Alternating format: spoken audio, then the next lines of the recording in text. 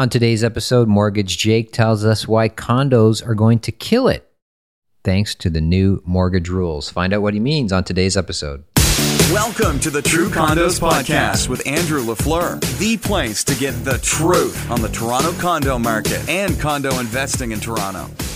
Okay, it's my pleasure to welcome back to the show returning guest. He's been here many times, I believe now, Jake Abramowitz. Jake is also known as Mortgage Jake. He's a mortgage agent with Mortgage Edge, and he's been in the business for... Jake, how long have you been in the business for? It's my 15th year this year, actually. 15 years of experience, so definitely knows what he's talking about. Great to have you back on the show, Jake. And we want to talk about these new mortgage rules. What are these new mortgage rules? So I hate the fact, first of all, thank you. I appreciate the opportunity to speak to all of your clients and investors. I hate the fact that the label is so stressful, the stress test, and same thing with last year. Just got everybody up. All of the headlines came out and screaming, stress this, stress that. And it does cause a lot of panic and stress in the market. But the reality is the new rules are very simple to understand. First of all, from a qualifying perspective, all that it means is we need to prove to the banks and lenders if you have 20% down or more, regardless of down payment, you can afford a mortgage that's 2% higher than the mortgage you're getting, okay? But the easiest way to quantify that from an income perspective, because mortgages are based mostly on income, is prior to the changes on December 31st, you can borrow up to 7 times your income. After the changes come, it will be closer to 5 times your income. And from that, we can extrapolate some further numbers based on how many properties you own, how they carry, and what have you.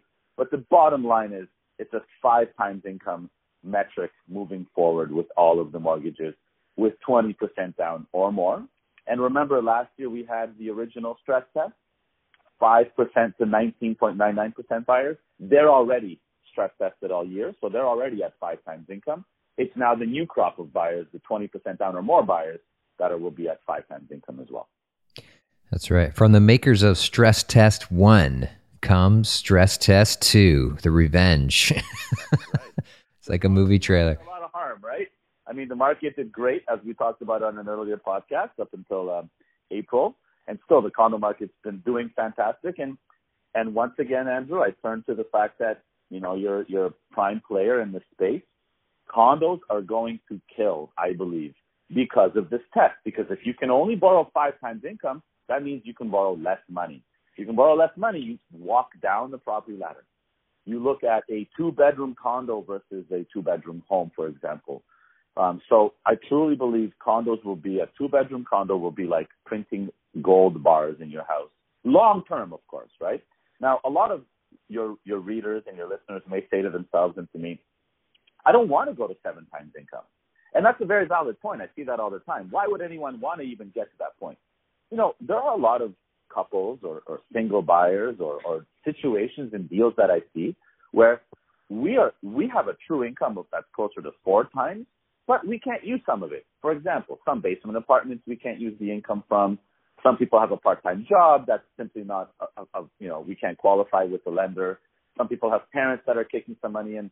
There are many, many ways that people are making money in the city. They're very creative. Some Uber drivers, for example, some side hustles. So I'm not saying to anybody, hey, you should borrow the maximum you can and, go crazy into debt. I'm just saying these are the rules that we have. Here's how to get around them, and here's what's going to happen. I, again, firmly believe a condo investment is one of the best opportunities in this market because of so many buyers being pushed into that space.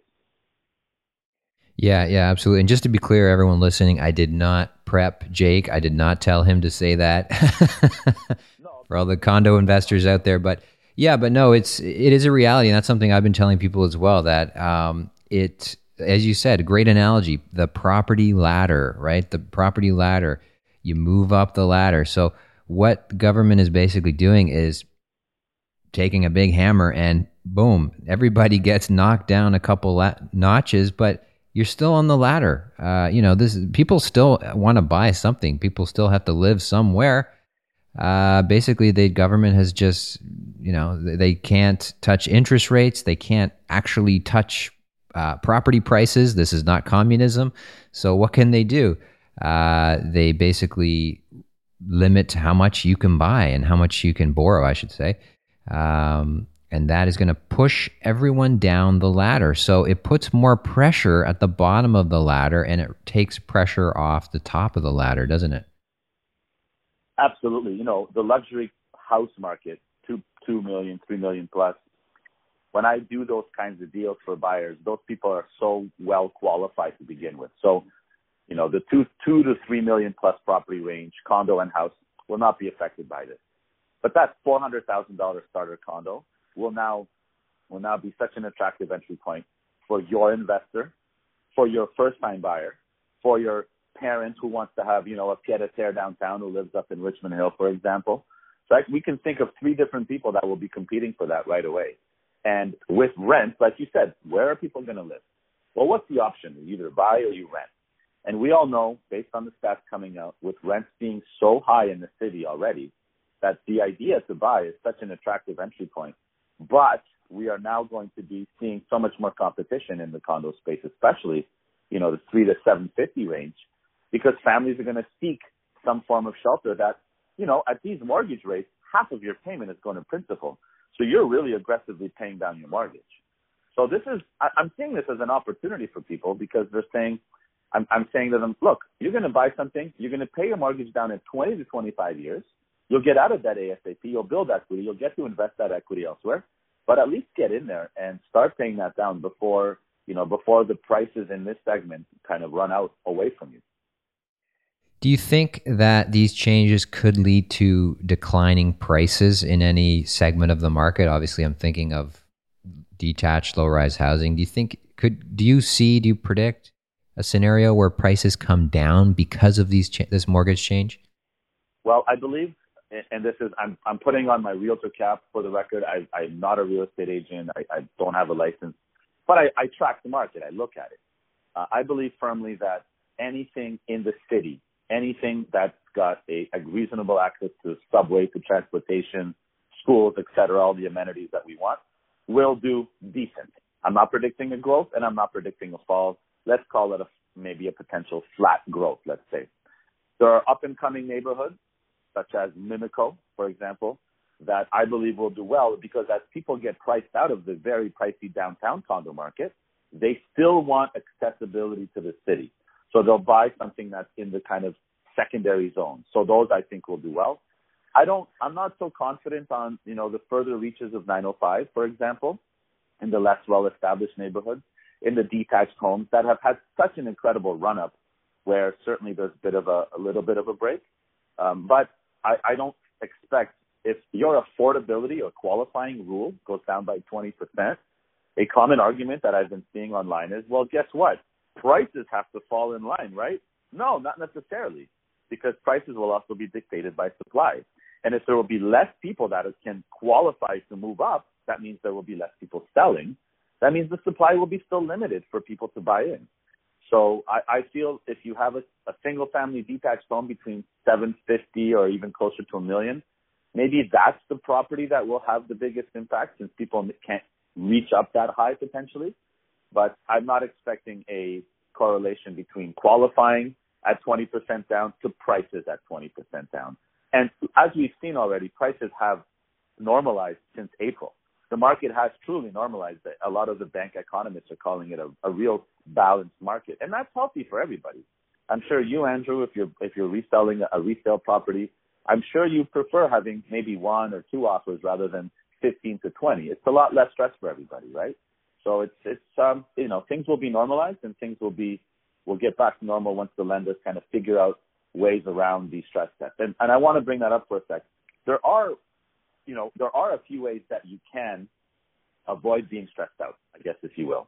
So you can put down less money and still qualify at an easier method, and I'll explain that to you later. But that's option one. You can get your parents involved, whether they provide you with more down payment, whether they provide you with some income to help you qualify. You can also co-buy with somebody. Co-buying is a trend that's coming up more and more, where it's not necessarily a couple buying, but it's 2 people that are interested in buying a property.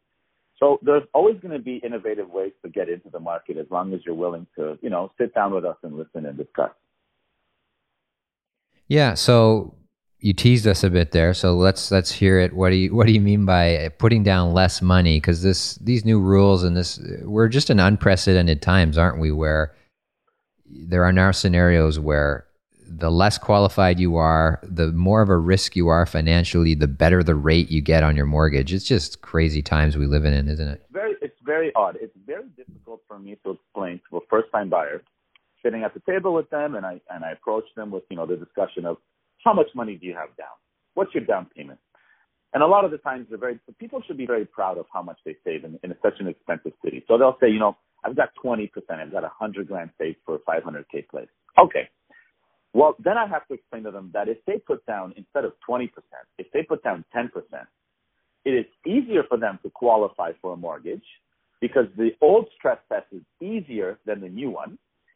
And they're going to get a difference of around 30 to 50 basis points, so per point percent. So 30 basis points equals 0.3% to 0.5% better on their interest rate.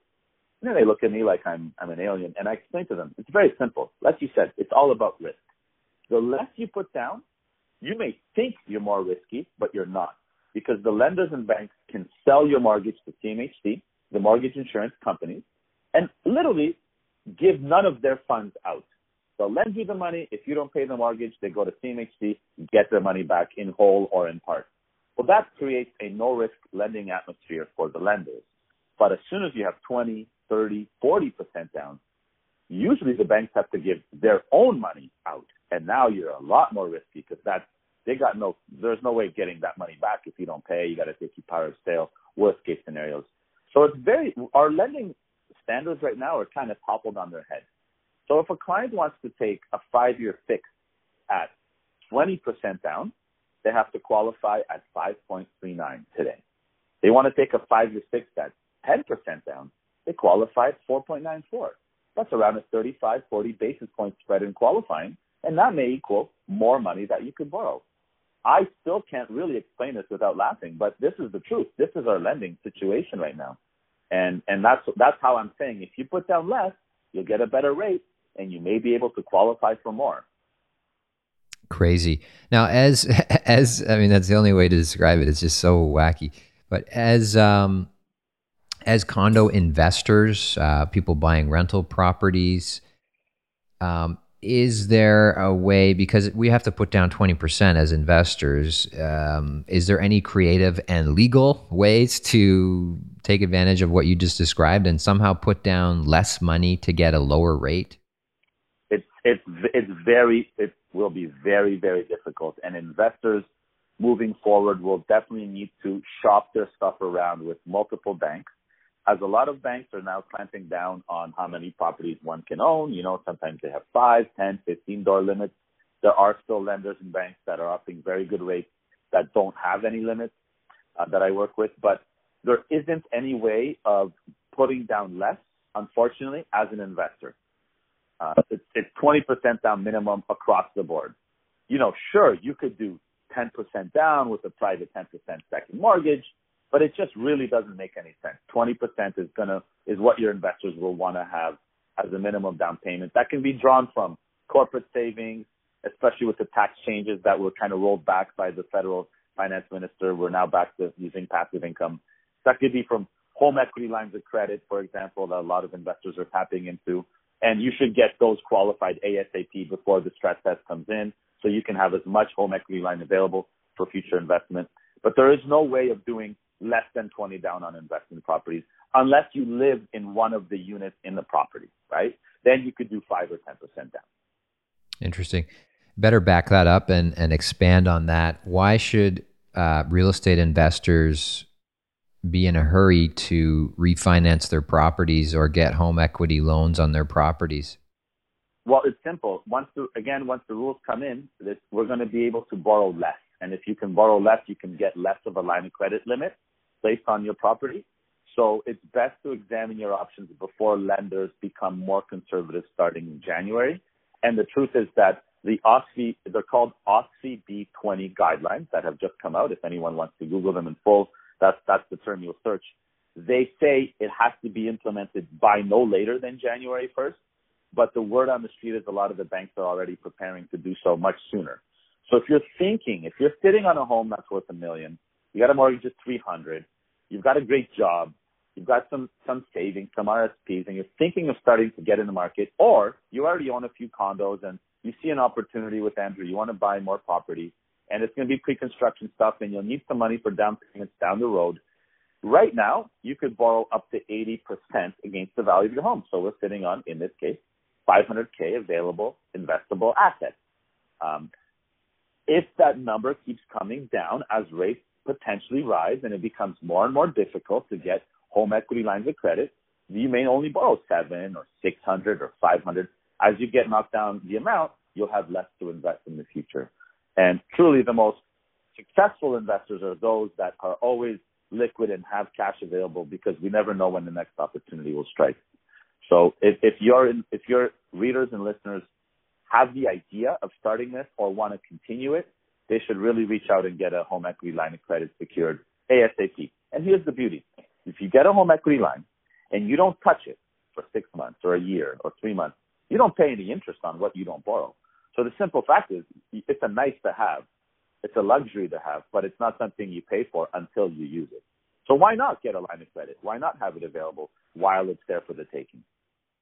Absolutely, yeah. It's a great tool that every investor should have at their disposal. And basically, the message here for investors is these new mortgage rule changes, even though everyone's talking about them as mortgage rule changes, they're also affecting you on your refinances, on your home equity, any kind of borrowing related to buying a home that's going to affect you. So good to be proactive and do this now to maximize the that tool that's at your disposal, as opposed to waiting for next year. And then the tool that you could get, you could still refinance, you can still have a line of credit next year, but it's going to be a lot smaller, that amount that you're going to have access to.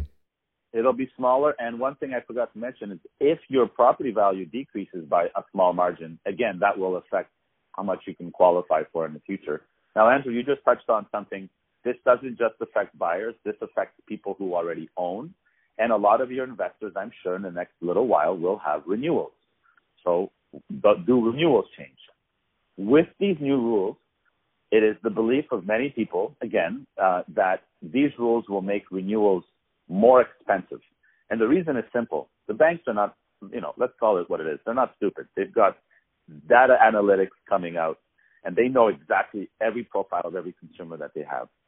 So if you're an investor and you've got 5 properties and your renewal's coming up with your bank for your properties, you're going to get an offer. And that offer may not be as good as what you have now or what you have available elsewhere. But if it's more difficult for you to renew with another lender, reach out to me. I will tell you what the best available rate would be for somebody like you. And you know what? I'll tell you, that's a great renewal rate or it isn't. But at least you'll know once you've shopped around for a little bit, because it'll be worth your while to figure out.